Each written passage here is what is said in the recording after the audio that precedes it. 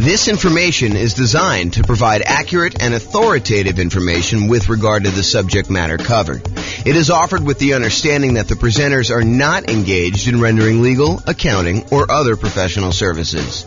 If legal advice or other expert advice is required, the services of a competent professional should be sought.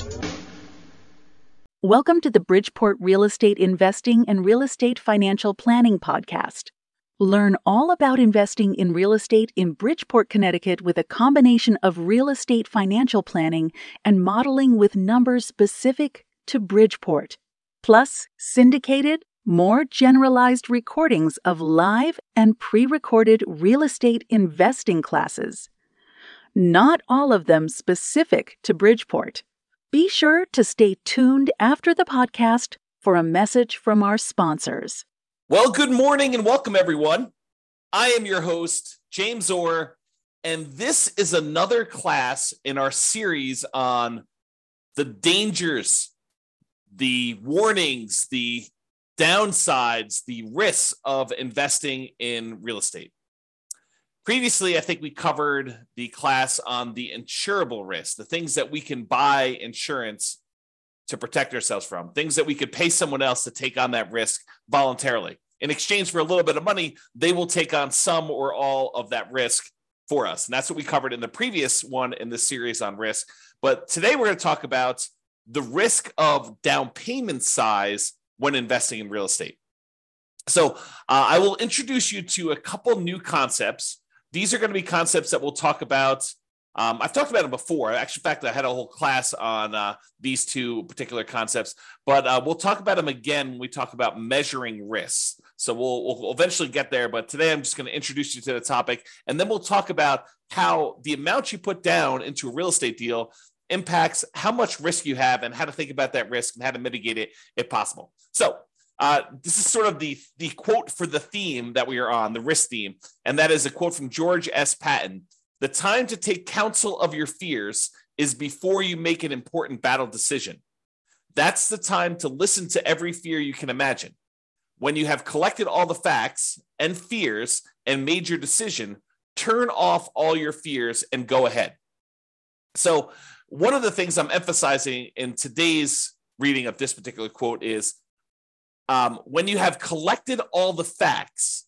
So one of the things I'm going to go over today is I'm going to show you historical data as to how likely we are to see a drop in home prices and how severe those drops are. So we will look at the Case-Shiller data and look at how frequently these things happen. And then we'll look at it in the kind of like view from the lens of down payment size and how if we see a pretty significant decline in property values, like how that is impacted by how much you have invested in the deal, what your down payment that you are there. So the question is, what are your fears relating to real estate? And if you want to reach out to me, you can tell me if you have certain fears. I will try to cover a bunch of different ones in our series. We're doing about one of these a week. We're doing daily classes live. And then the daily classes get published to the podcast once per week. So a week's worth of live classes becomes a month's worth of classes on the podcast. I think I'm just about to enter February. So this will be either late January or very early February of 2024 at this point. I'm recording this May 18th of 2023. And basically, if you are attending live or on the Substack or part of the coaching program or something like that, you'll get access to this stuff early, but the podcast stuff is slightly delayed. So you'll see this almost like movies. You know, you can see it in the movie theater right away, or if you want to wait for it to come on to cable TV, you can wait 6 months or a year, or whatever it is. So it's we're about 6 months, 7 months out at this point. All right, so let's talk about this concept of resiliency. I invented these ideas as a way to measure risk when we were doing a bunch of analysis on the real estate financial planner software that I wrote. So one of the things I was always curious about is when you're looking at someone's portfolio of properties. And you can look at this on an individual property too, but originally I'd like to look at it on a portfolio. And I wanted to know how resilient someone's portfolio was to a decline in rent or to a decline in home price. And for rent, it was like, how much can rent decline before they would have negative cash flow? And I'd like to think about it in terms of two things. I'd like to think about it in terms of the dollar amounts that rent can decline, and then also the percentage. Because I think thinking about those in both ways is important, and it's slightly different. So sometimes a portfolio will have, a mix of some free and clear properties and some highly leveraged properties. And so if you have a dollar amount decline in rent, then the properties that are free and clear, they have less cash flow, but their cash flow doesn't go to zero. And in that way, when you think about like how much it can decline over when you have a free and clear property, they are very resilient to a drop in how much rent is being collected before they would have any type of negative cash flow. But the ones that are highly leveraged, that only have $50 a month in cash flow or $100 a month in positive cash flow, if rents were to drop by $50 or $100 there, then we could actually see negative cash flow.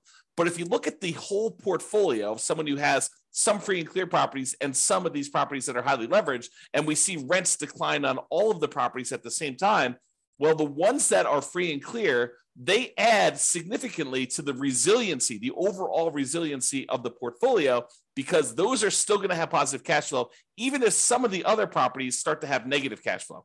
So imagine you've got $1,000 a month coming in from some of these free and clear properties, but these other ones only had $50 a month coming in positive cash flow. If rents drop by, let's call it $100 a month, the ones that were free and clear may drop to $900 a month, and the ones that had $50 in positive cash flow, now they're negative 50. But still, overall, the portfolio is positive, provided you have enough of the free and clear compared to the number of negative ones or the number of very highly leveraged ones you have. Okay, so this concept of rent resiliency is important for looking at your overall risk in a portfolio. You could have $10,000 a month in positive cash flow, but if it's made up of all $50 a month, per door type of cash flow, and then rents drop by $50 a month on your kind of like entire portfolio, you could go to zero cash flow overnight. You could go from having $10,000 a month because you had whatever that is, 200 doors at $50 a month. And now all of a sudden you have zero cash flow just because rents declined by $50. That is not a very resilient type of portfolio. Okay. So you want to think about how you structure these things when you're thinking about your overall portfolio and how resilient you are. Now, why do I bring this up and why am I having this discussion about rent when I just told you the topic of this class is about down payment? Well, because down payment size is related to how resilient you are. The more you put down, in general, the more resilient you are to drops in rent and also to drops in price. Because the price resiliency works in a similar way. It talks about how much prices on properties can drop before you'd have negative equity, before you'd be underwater, before you'd be upside down on your mortgage, where you owe more than the property is worth. Imagine for a minute that you bought a property all cash. Well, in order for you to have negative equity, the property value would need to go to zero because you don't have a loan on the property. Okay. But if you had a property where you bought it with nothing down, you got a VA loan, and then the next year property values went down 5%, which isn't unreasonable. It's not an unusual thing to have property values go down by 5%, which we will talk about in detail here in a moment. But if property values decline by 5%, now you're upside down. Now you have negative equity in that property, but you also had nothing in the deal. And this is sort of the concept we're going to talk about here, is that when you put nothing down, you're not losing any of your own money directly, at least not in the immediate time. If you hold out through the time period, then you might not lose any money at all if you wait for the market to recover. Okay. So this concept of how much you put down impacts how resilient you are, both in terms of rent and price. And rent is a little bit of a less direct one, but it is still related. It's still correlated. The more you put down, the more you have invested in the deal, the more resilient you are in general to both rent resiliency, how far rents can drop before you have negative cash flow, and also the price resiliency. Okay, so that's why we're sort of talking about these, and that's why we're going to discuss Case-Shiller. So Case-Shiller, this is a chart from John Wake's website, realestateDecoded.com. If you ever want any charts on the Case-Shiller stuff, John does an amazing job of putting out some updated charts. Whenever they update the Case-Shiller indexes, he updates all of his charts on there, and they're really, really good. You can drill down into most major metropolitan city, kind of like MSA areas, I think is how they break it out. But you can go look at all the different ones. And basically, I just pulled one of, I don't know, 24 charts that he's got up here. And some of them are really, really, really good. Like I should do entire classes on some of the charts that he has. They're just that good. But this one basically shows you home price appreciation. And what home price appreciation will measure is what is the change in value over the previous 12 months of homes in the various markets. And I basically highlighted the entire USA. So we're using the entire United States, although you could go look at individual cities and see what I'm talking about here. And I'll make a comment on that in a second. But what it basically does, it shows you like, what is the change in value in home prices? When it's positive, we're thinking it's a positive appreciation or the property value went up. Okay. So all these numbers above this zero line are showing you where the market actually gained year over year, where the property values increased from the previous year on that. And the ones where it's below zero are the times when the property values actually went down in that marketplace. So they went from a year previously, they were higher than they were in that year. Now, just eyeballing this, I want you to understand that, there are lots of times when home prices went up, this is probably 8%, 9%, 7%, somewhere in there. And then there are times in 1991 where this is, slightly negative here, where property values had gone down and then they kind of went up for a while, and they stayed up for, I don't know, whatever that is, a decade or two. And then it kind of went down here and it's kind of really, really low. And we had this big negative dip here in the 2008, 2009 period. And it was still low, going into the 2011 period. And then it went back up above and we started seeing positive appreciation. And then over the last few years, we've seen pretty massive positive appreciation, like record-breaking ones, at least in this scale, going back to 1987. And then we're kind of down low again, where we're seeing very little appreciation, or in some markets, we're seeing the negatives. So all of these really faint lines in the background, those are individual cities. And you can see even when sometimes when the U.S. market is, doing okay appreciation-wise, 3% or so, sometimes we have some markets that are actually seeing negative appreciation or property values declining. And some markets suffered a lot worse than the overall U.S. market did. Like during this example decline during 2008, 2009, we saw values drop to 35% or so doing this. Okay, so markets do matter, and some markets here were up a lot, like over 50%. And you could see over this thing where just most recent time, 2021 to 2022, we had some markets pushing 30%. Kind of like appreciation rates there. The U.S. one, it looks like it's around 20% or so, but there were some markets that didn't go up quite as much. Not any that were negative during this time, but you could see that there's a wide range of these values. So what I want you to take away from this chart is, number one, it's a limited data set. This only goes back to 1987. And I actually, when I went to the source of the data, the source of Case-Shiller, and I'm going to show you 133 years worth of data for this here in a little bit, and I'll summarize a lot of it for you. But I want you to realize that home prices can go up and they can go down. And this is showing you the year-over-year appreciation rate. This can vary by city. And just like it can vary by city, it can vary by individual property. It is possible for your entire market to be going down, but the one property you bought because you bought in a very desirable, very high demand part of town could actually go up in value, even though your entire city is down, even though the entire United States is down. It's exceptional, but it can happen. I want you to realize that this can vary by city, it can vary by the individual property, and this can change in the future. Just because the historical data suggests that this is the range of values that we've seen in the past, it does not mean that that is what we will see in the future. It could be better, it could be worse, it could be different. I will say it's likely to be different. There's a saying, I think it's attributed to Mark Twain, but the history does not repeat itself, but it rhymes. And so I think that's the idea here, is that we look back at history to say, hey, what has been reasonable, right? I don't want to be using, negative 10% to positive 10% for appreciation rates when, the numbers are really negative 1,000% to positive 1,500%. You don't want to use something that is off by that magnitude. Even though it could happen, I think it's reasonable to say, look, I looked at 133 years of history based on this, and this is what it told me. So let's go ahead and start with those assumptions. Sure, we could have some extreme outliers where it's better or worse than what that is, but let's use that as kind of a baseline. Okay, So now what we're going to do is we're going to look back over 133 years worth of data to determine what's typical in the past. But before I do that, I just wanted to show you this really cool chart that they've got on the Yale.edu website for the Case-Shiller stuff. And this chart just shows you the historical interest rates, what interest rates have been since 1890, going all the way up to 2023, I think is where we are right now. And one of the things I want to point out to you is that while interest rates feel like they're up a lot, and they are up a lot from the relative low we had in the last few years, if you look at the really big picture of 133 years worth of data, we're not that high. And I think I showed this. I created this new tool that allowed you to put in what the current interest rate is. And I showed you using a meter of like how high we are using all of the historical data. And I think we were using like 7% or something like that for a class I taught. And like the interest rates were higher like 50% of the time. So this is not a relative high. It is, well, I guess it's a relative high compared to like 3 or 4 years ago. But like when you look at you zoom out really, really far, it's not that high. We're nowhere near what we were at all-time highs. Okay. So I just want to give you some perspective on that. But the interesting thing is this plots interest rates plus the population. So it shows you population growth over time. Plus it shows you the real building costs, what it costs to build properties.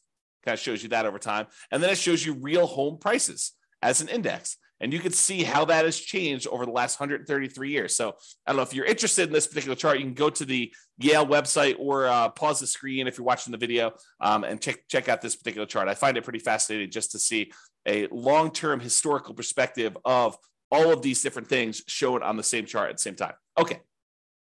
So what I did was this.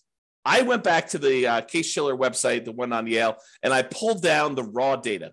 And then I did some data manipulation in Excel, and I pulled out, because they have, to a certain point, they only had yearly data. And now for modern times, we have monthly data, or not exactly monthly. Maybe it is monthly, but it's more frequently than once a year. And so what I had to do is I had to pull out all the extra data, and I only did year-long increments. And what I'm showing you here is going all the way back to 1890, all the way through to today, 2023. And I show you what the change in value in home prices for the entire US was year over year. And so each one of these lines is a year. And you can see in 1891, because I basically measure 1890 to 1891, it was like almost negative 10% in property values. And then the next year it was up, and it was probably whatever this is, 2% or so. And then the year after that, it was up probably 4%. And then the year after that, it was up like 16%. But you could see the range of values. Now, this particular chart is not adjusted for inflation. So I forget which one is nominal, which is real, but this is the one that is not adjusted for inflation. So these are the non-inflation adjusted changes in value over time for the property. So you can see there's a whole bunch of lines that are positive where properties went up in value, where they appreciated. And there's a whole bunch of ones where they're negative. Although there's a wide period here where there's not very many negative, and it's not very significant negatives if they are, pre-1940, there's a bunch of negatives, after 1941 or so, and after, 1942, for a while, there's a little couple dips here, very small dips. And then 2008, 2009, 2010, 2012, just looking at it, eyeballing the data, those were exceptions to a very long period where property values were just up to the right. Okay. So you could kind of see that in this chart if you're doing that. And then we have this kind of like more recent time where we see a pretty significant appreciation. Now, I also took the average appreciation for this time period, the median appreciation for this time period, and the compounding annual growth rate for this time period. So the average of all of the appreciation rates, the year over year appreciation rates based on Case-Shiller data for the entire United States is 3.61% per year. So you'll notice when I do a lot of my analysis, all the modeling we do for the real estate financial planner software, I use 3% for my long-term appreciation rate on properties. Okay. The average was 3.61. The median was 3.33. So I think 3% is probably a little bit conservative. And then the compounding annual growth rate was 3.37. Okay. So another way to think about that is property values are growing at a compounding annual rate of 3.37% using the data for the last 133 years, going all the way back to 1890. And this is not inflation adjusted. Okay. Now you're like, but James, what about inflation? Certain times, if inflation was really, really high, then this really wasn't a 10% increase. It may have been only 2% greater than inflation. Well, I'm so glad you asked, because I also did the inflation adjusted version of this as well. And it shows you how much property values changed, also taking into account what inflation was in that year. So if property values went up 4%, but inflation that year was 3%, then this chart would show you 1%, or the difference, the amount over inflation that it was. Okay. And so you can see how the inflation adjusted numbers get modified. The average when we pull out inflation was 0.79%.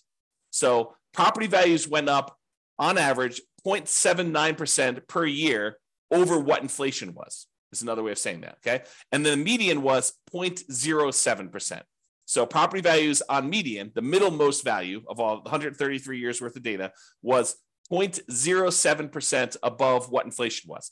So when I tell you in another class or other classes where I talk about, property values going up, and I tell you, look, the data that I've looked at suggests that property values tend to keep pace with inflation, this is what I'm talking about. I'm looking at 133 years of historical data in the United States. Sure, your city can be slightly different. Sure, your individual property can be slightly different. But I'm telling you, for looking at the entire United States, 133 years of history, I'm telling you that on average, property values only went up 0.79%, less than 1% above what actual inflation was. And on median, it only went up 0.07% above what the inflation rate was. And some people argue this. You'll read like a newspaper article or a magazine article, and they'll talk about how, real estate barely keeps up with inflation, so it's really not a good investment. Oh, I beg to differ, because if you're buying a property and you're putting, 20% down or 25% down or even 50% down on the property, and that investment is just keeping pace with inflation, well, you're leveraged. You only put, let's use an actual example. You have a $100,000 property, you put in $20,000. If inflation was 3% and the property actually went up 4% in value, then the property value went up $4,000 on $100,000. Okay. But it really, for inflation reasons, it only went up $1,000. Okay. That's fine, because now you invested $20,000 and you got a $4,000 return, not adjusted for inflation, or a $1,000 return adjusted for inflation. You made $1,000 on $20,000. That's 5%. That's after inflation. So the point is, you're leveraged. You're getting a 5-to-1 return because you are 5-to-1 leverage. You put down 20% or 1/5 of the property value. If you put down half, you'd be 2-to-1 leverage. If you put down a third, you'd be 3-to-1 leverage. If you put down 5%, you'd be 20-to-1 leveraged. If you go and you do the nomad strategy, you get 20-to-1 leverage. So you're getting 20 times what the leverage factor is. Okay. So when we talk about this, if property values are keeping pace with inflation, that's awesome if we are leveraged, because it means we're getting a leverage return above inflation. Okay. So the compounding annual growth rate for the inflation adjusted one is 0.56% per year. Okay. Now, I just wanted to show you these so that you can understand how inflation adjusted works and how the inflation one works. So you can kind of see these. If you want to kind of pause the chart, you can look at those and get a feel for all the stuff. Okay. Now what I did is I said to you, okay, we can look at this chart and we could say, okay, how many of these were, below, what did I do here? Below 15%. Oops, right here. Below 15% decline. And we could add up and try to figure out how many of these were below 15%. And we could see that there were 8 that were in this range of negative 14.6 to negative 9.6 appreciation rate. So there were 8 values where they were below these numbers. Okay. And there were 17 values between negative 9.6 and negative 4.6. So 17 times out of 133, we saw this range of appreciation rates. And there were 46 years out of 133 is a better way of saying that, where it was between negative 4.6 and 0.40. So almost zero. Okay. And then 34 years out of 103, where property values went up basically somewhere between 0 and 5% and change. And then 20 years where property values went up between 5.4% and 10.4%. And then there were 5 years where it went up between 10% and 15%. I'm rounding. And then one where it went up between 15 and 20, one where it went up between 20 and 25, 0 where it went up 25 to 30, and one where it went up between 30 and 35%. Okay. I rounded to make it a little easier to say it. But if you want to look at the chart, you can see the actual data, okay? And it shows you that these are the more common numbers because they occur more frequently. And this is the range of what we might expect to see. There's times when property values go down.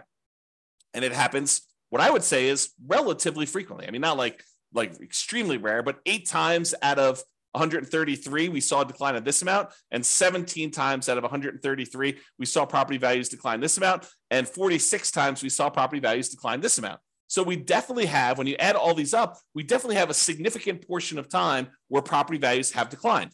And then we see all of these where property values have gone up. All right. I just summarized this a little bit better, and I'm showing you fewer buckets to make the lesson clear. So 66 times out of 133, property values declined. They were less than 0 as far as appreciation rate, not inflation adjusted. Okay. 37%, not percent, but 37 times out of 133, the property values went up somewhere between 0 and 5%. So 37 times out of 133, property values went up between 0 and 5%. And then 21 times out of 133, property values went up between 5 and 10% in a year. And then 9 times out of 133, it went up greater than 10%. So we could see just this feeling of what is happening. Now, why am I making a big deal out of this when we're talking about the amount of down payment? Well, I want to talk about the risk matrix. And I think I introduced this in the class we did last time on risk, but I've also taught this previously. And what I want to show you is this idea of risk matrix. So the risk matrix is like in this case, a 3x3 square, although it's rectangular shape just because of the width.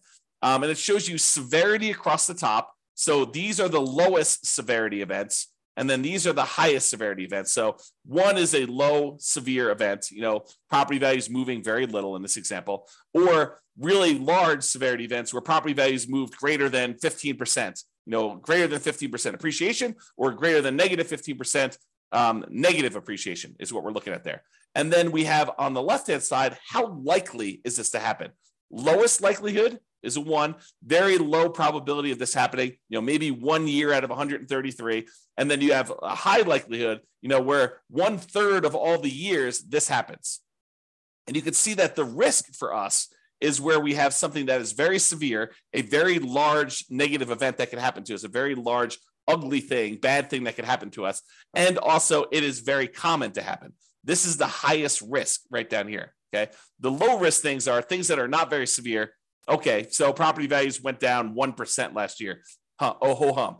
Big deal, right? And they're not very likely to happen. This happens once every, 100 years. Like that's not a real number, but I'm sort of making it up as an example. So you can see low severity and low likelihood as an example.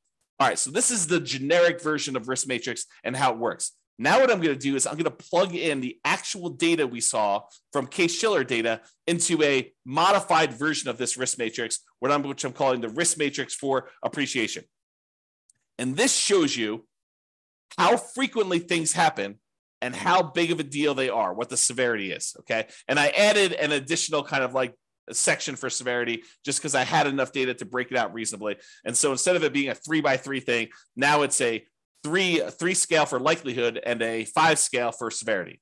So severity 0 means that the property value went up, okay? Because that is not a bad thing that could happen to us. I basically said, okay, this is not a severe negative event. So I'm saying, look, these are increases in property values. So a severity of 0 for us in this particular discussion is property values actually went up and it wasn't a bad thing for us, okay? And so the likelihood, the lowest likelihood for us to actually see property values go up here, the lowest likelihood is we're likely to see a greater than 10% increase in property values. That happens 7.7% of the time.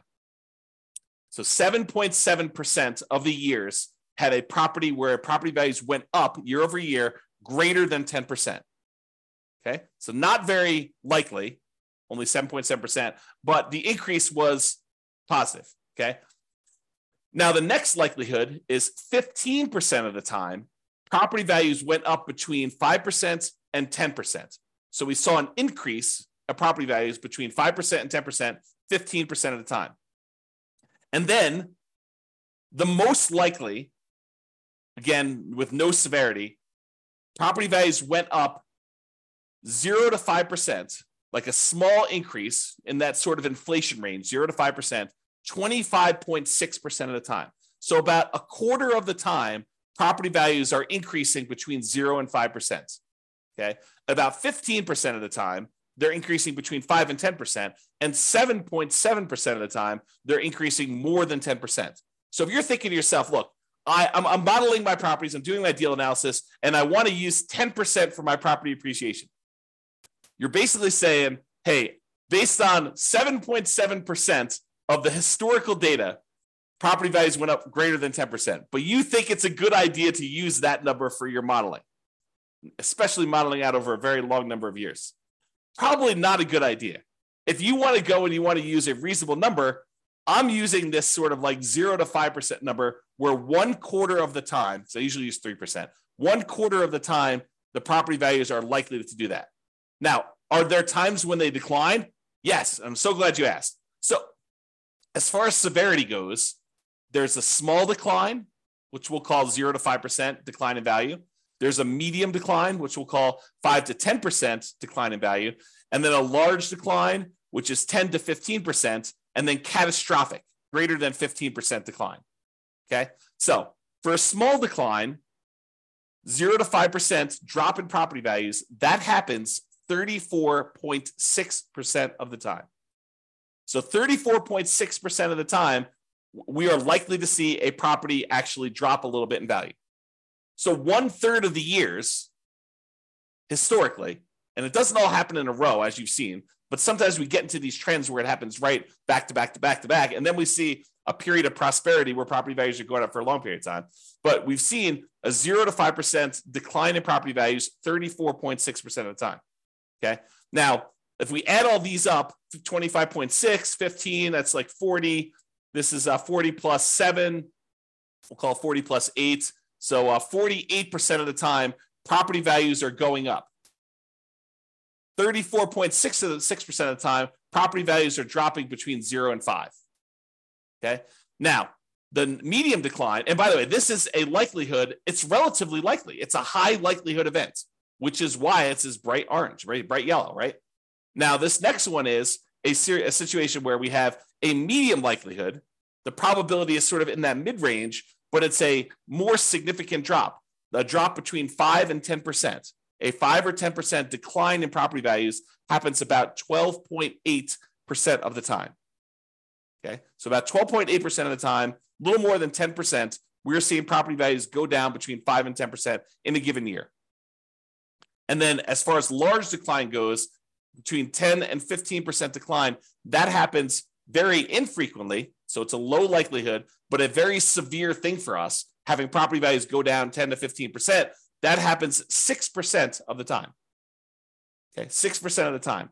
And we've not seen, according to the US historical data, remember each city's data will be different, and we've seen catastrophic declines in other cities. But as far as overall US data goes, we have not seen 0% of the time a greater than 15% decline, which I think is interesting, right? So these fears we have about things are relatively low probability type events. Not that they can't exist, not that they won't happen, but they're relatively low. So when we look at this, we think to ourselves, okay, what does this mean for me in terms of down payment? And how is this risky for me? Okay, so we introduce these ideas of resiliency. How much can the price decline before you have negative equity? Well, now we better understand how frequently property values are likely to go up and how likely they are to go down. Just look at the last 133 years of historical data. Not saying that the future will be different, but this gives us an idea of what that will be like.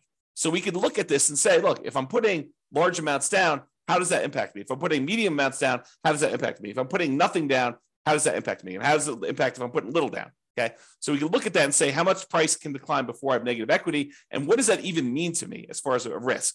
And then rent resiliency, because how much you put down impacts how much cash flow you get, because they're correlated. The more you put down, the more likely you are to have positive cash flow. The less you put down, the more likely you are to have deferred down payment or negative cash flow or lower cash flow. Okay, so rent resiliency is related to how much we put down. You both get a better interest rate by putting more down, and you also are borrowing less, so the amount you're paying actually goes down. Okay, so if you have no money in a deal, if you put zero down, what are you risking if we see these declines in property values? Well, you're really risking your credit, because if for some reason you abandon the property, your credit is what's at risk. If you have no money in the deal, you have no money at risk. None of your own money at risk. Now, it may feel like you have money at risk. For example, let's say you put nothing into a deal, and for the first 2 years, that thing goes crazy. It's up 10%, and then it's up 10% again. So, the property is up 20% over the first 2 years. So it feels like you have a lot of your own money in the deal, when in fact you have none of your own money because you put nothing down to begin with.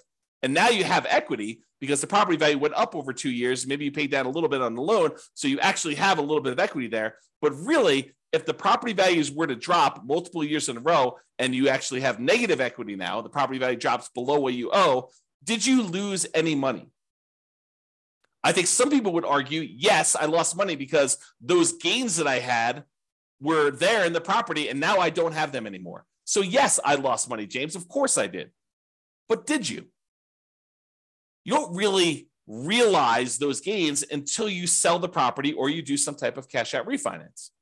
So those were just sort of like paper gains. There were paper losses or paper gains on the property while you didn't actually sell it or you didn't cash out refinance it and pull that money out. And you had no of your own money in the deal. Now, if you abandon the property, let's say property values, they drop in half. So you're up 20%, now they dropped in half. So now you're whatever that is, negative 40% down or something like that, right? So you're down 40% from where you were originally. And now you're like, I'm upside down in this property. It's hemorrhaging cash flow. I can't get it rented. It's almost not worth doing. I could go buy a property next door for, the half of, almost half of what I was buying the other properties for. Maybe I should just jettison this and leave. Well, what are you risking? You're risking your credit. Because if you had a loan on that property and it was tied to your credit report, you're risking that. And then you got to value, what is your credit worth? What is it worth to have a foreclosure and or bankruptcy on your credit? It limits what you could do for whatever it is, 5 years, 7 years, and doing certain things. Your ability to get certain loans comes back relatively quickly. FHA, I think you could do that. Don't quote me on this, but from memory, I think it's like 3 years or something. You can get an FHA loan. Maybe it's even 2. Go check with your lender if you've got questions about that. I don't remember what it was, but you could go get loans after this happens. And you could buy properties creatively, technically, right? I mean, you go and negotiate directly with a seller. The seller doesn't say to you, hey, listen, it's a 3-year term for me to wait for a bankruptcy. No, they'll negotiate with you and they feel comfortable doing the deal. And maybe you give them enough down payment. Maybe they're like, hey, it doesn't matter if you had a bankruptcy or foreclosure yesterday. I don't care. Or maybe you structure where you put together a LLC partnership and you and your partner are buying things and you're half owner of the LLC and they've got great credit. And the seller is negotiating and they're looking at their credit to determine if you're qualified, even though you're buying an LLC. I mean, who knows, right? There's all sorts of what ifs here. So what is your credit worth? I think credit's important. It's a great tool for being able to get deals done and for getting great rates and lower PMI and all those other factors that go to things. There's rewards for having good credit, but you got to measure what that is in terms of the risk you have when you're thinking about putting nothing down or little down in the deal. Okay. Now, by putting little or nothing down in the deal, you're much more likely to have negative cash flow in this case, which means your ability to hold onto the property is limited to your ability to continue to feed the property. If you have negative cash flow, that means that you need to come up with money outside of the deal in order to continue to fund the deal. You got a great job, you got great income, you got great, reserves that are protected. You're not at risk of losing those. Then maybe you're not that worried about that because you have great holding power. Now you're buying a single rental property. You've got negative $200 a month cash flow, but you have $1 million in CDs. Do you feel comfortable there? Probably. Even with drops in prices and drops in rents, regardless of you putting nothing down in the deal and having negative cash flow in that case. Okay. Now you have negative $800 a month cash flow and you've got $5,000 in savings. Very different story. Very, very, very different story. Okay. And then measures of debt. When we're putting almost nothing into the deal, usually that means that we're going to have lower or negative cash flow, and our debt to income ratio is probably going to be worse than someone who has positive cash flow because the property is not helping them with their debt to income ratio. Right? Debt to income is going to be lower. Their debt to net worth, how much debt they have compared to their net worth, because they have no equity in this property, put nothing into the deal, their debt to net worth is going to be lower. So it's going to be more risky if we were to measure risk with debt to net worth. Debt to liquidity, they have really high debt. Maybe they have more liquidity because they didn't put anything more in the deal, but a lot of times they're putting nothing down because that is all they have to put down. Okay, so debt to liquidity may be impacted. And it may be impacted both ways. That's one that I could see you making a case. Look, I would rather keep $100,000 in reserves and put nothing into the deal rather than put $100,000 down, buy a property that, with 25% down, but not have any reserves. That would actually improve. That would be a choice to improve your debt to liquidity. Yes, you have really high debt, but you have really good liquidity, $100,000 versus you have no liquidity because all you've got is tied up in equity in properties, which would help with your debt to net worth, but it wouldn't help with your debt to liquidity. Okay. And then months of reserves. How many months of reserves do you have sitting on the sideline such that you have holding power and can handle things that come up? Can you handle repairs and vacancies and capital expenses and time to do marketing for your properties? Months of reserves is kind of like almost like a special ability, a superpower that allows you to kind of like hold through a lot of these different things. Okay, so when you have no money in the deal, zero down, and property values can decrease, as we just showed, how risky are you and what are your risks associated with that? That's what we just covered. Now, let's go to the other extreme because everything else is going to be in the middle. The other extreme is you buy a property for all cash. You put 100% down. Well, if property values decline and you put 100% down, you are much less likely to have any credit issues because you don't have a loan, right? No loan means you don't have any credit issues. There's nothing for you to be foreclosed on except for taxes on a property if you choose not to pay property taxes or HOA, right? But you're probably not going to have any credit issues based on that, provided you're paying all your bills. There is no immediate loss of money. You buy a property and the property value goes down and you bought it for all cash. Did you lose money? On paper. But you did not necessarily lose any of your money because if you wait 5, 10, 15 years and we look at this historical stuff, it shows that it's likely to come back. When we looked at the compounding annual growth rate numbers for this, even with the one adjusted for inflation, it's still positive. So property values are historically, over the last 133 years, they're likely to come back. It may take time. And if you think about it in the short term, you lose interim equity in the property. And if you have to sell for some reason, if you're forced to sell, or is your plan to sell, or you do sell just because you get scared and don't want to continue on, then you will have a real loss then. You will realize that loss if you sell. However, when you put 100% down, you are much less likely to have negative cash flow. And you're much more likely to have better, improved holding power. Because the more you put down, the more likely you are to have positive cash flow, even if you have to drop rent in order to get a property occupied. Now, as far as other measures of debt, your debt to income, that is likely to improve because the amount of income you're getting on a property and the fact that you have no debt on it probably help your ratios. From a debt to net worth perspective, you again have no debt on the property and your net worth is also higher because you have this money tied up in the property. So that gets improved. As far as debt to liquidity, not so much. You're giving up liquidity, but you don't have any additional debt. But the liquidity number is also lower. So any of your other debt is weighted heavier because you have lower liquidity. You took $400,000 you had sitting on the sideline in liquid cash, and now you tie that up in equity in a property, means you now have $400,000 that you do not get to include in your denominator when you're calculating your debt, the total amount of money you have in debt, compared to how much liquidity you have or how much liquid cash you have. That hurts. And as far as months of reserves go, by taking a lot of money and putting it down, you tend to have less months of reserves. Although it does help you that the amount you need in reserves on a free and clear property is much lower than the amount you need in reserves on a property that has debt. If you have a mortgage payment of $2,000 a month and you want 6 months of reserves, you need your taxes, your insurance, maintenance, all the property management, all the stuff you need on the particular property, plus $2,000 a month times 6 for the mortgage payment. When you no longer have the mortgage payments, that goes away as part of a reserve requirement because you don't need to have the $2,000 a month in reserves because you don't have a mortgage payment to have reserves on. So it lowers how much you need to have in reserves for that particular property. Okay. Now, I covered the two extremes, nothing down and 100% down, and realize that they eventually merge together, right? There's a gradation between the two. So it goes everything in between 0% down to 100% down. You decide to put 5% down, you're closer to that no money in the deal situation. You decide to put 75% down and borrow 25% to buy the property, you're much closer to that 100% down. Okay? So in conclusion, life has risk. When you choose to invest in real estate, you are choosing to accept additional risks.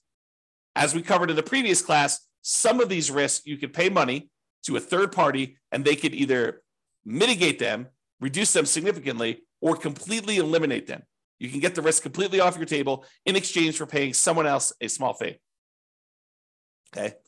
And the amount you invest in a deal or leave in a deal, if you think about it that way too, it's the same idea, changes what risks and how severe or likely those risks are for you to realize. Okay. It changes the characteristics of what the risk and what you're putting at risk and how that is impacted. And I hope you understand a little bit better now how likely property values are to decline or go up in value and what the range of that is historically, and that it can vary based on city, individual property, a whole bunch of different factors like that. All right. So hope you enjoyed the class. This has been James Orr. Have a great day, everybody. Bye-bye for now. With home prices up, mortgage interest rates up, and rents up, but not quite enough to counteract the higher prices and interest rates, cash flow on rental properties in Bridgeport is harder than ever. Book a call with the Real Estate Financial Planner to apply our proprietary 88 strategies to improve cash flow on your rentals. See the show notes for a link to schedule your call and improve your cash flow today. If you're a real estate agent, lender, or professional in Bridgeport that wants to help our real estate investor listeners, consider reaching out to learn about collaboration opportunities with this podcast. We'd love to add more value to our listeners by having you assist our investors buy, sell, and finance their real estate investments. See the show notes to schedule a call to discuss collaboration opportunities.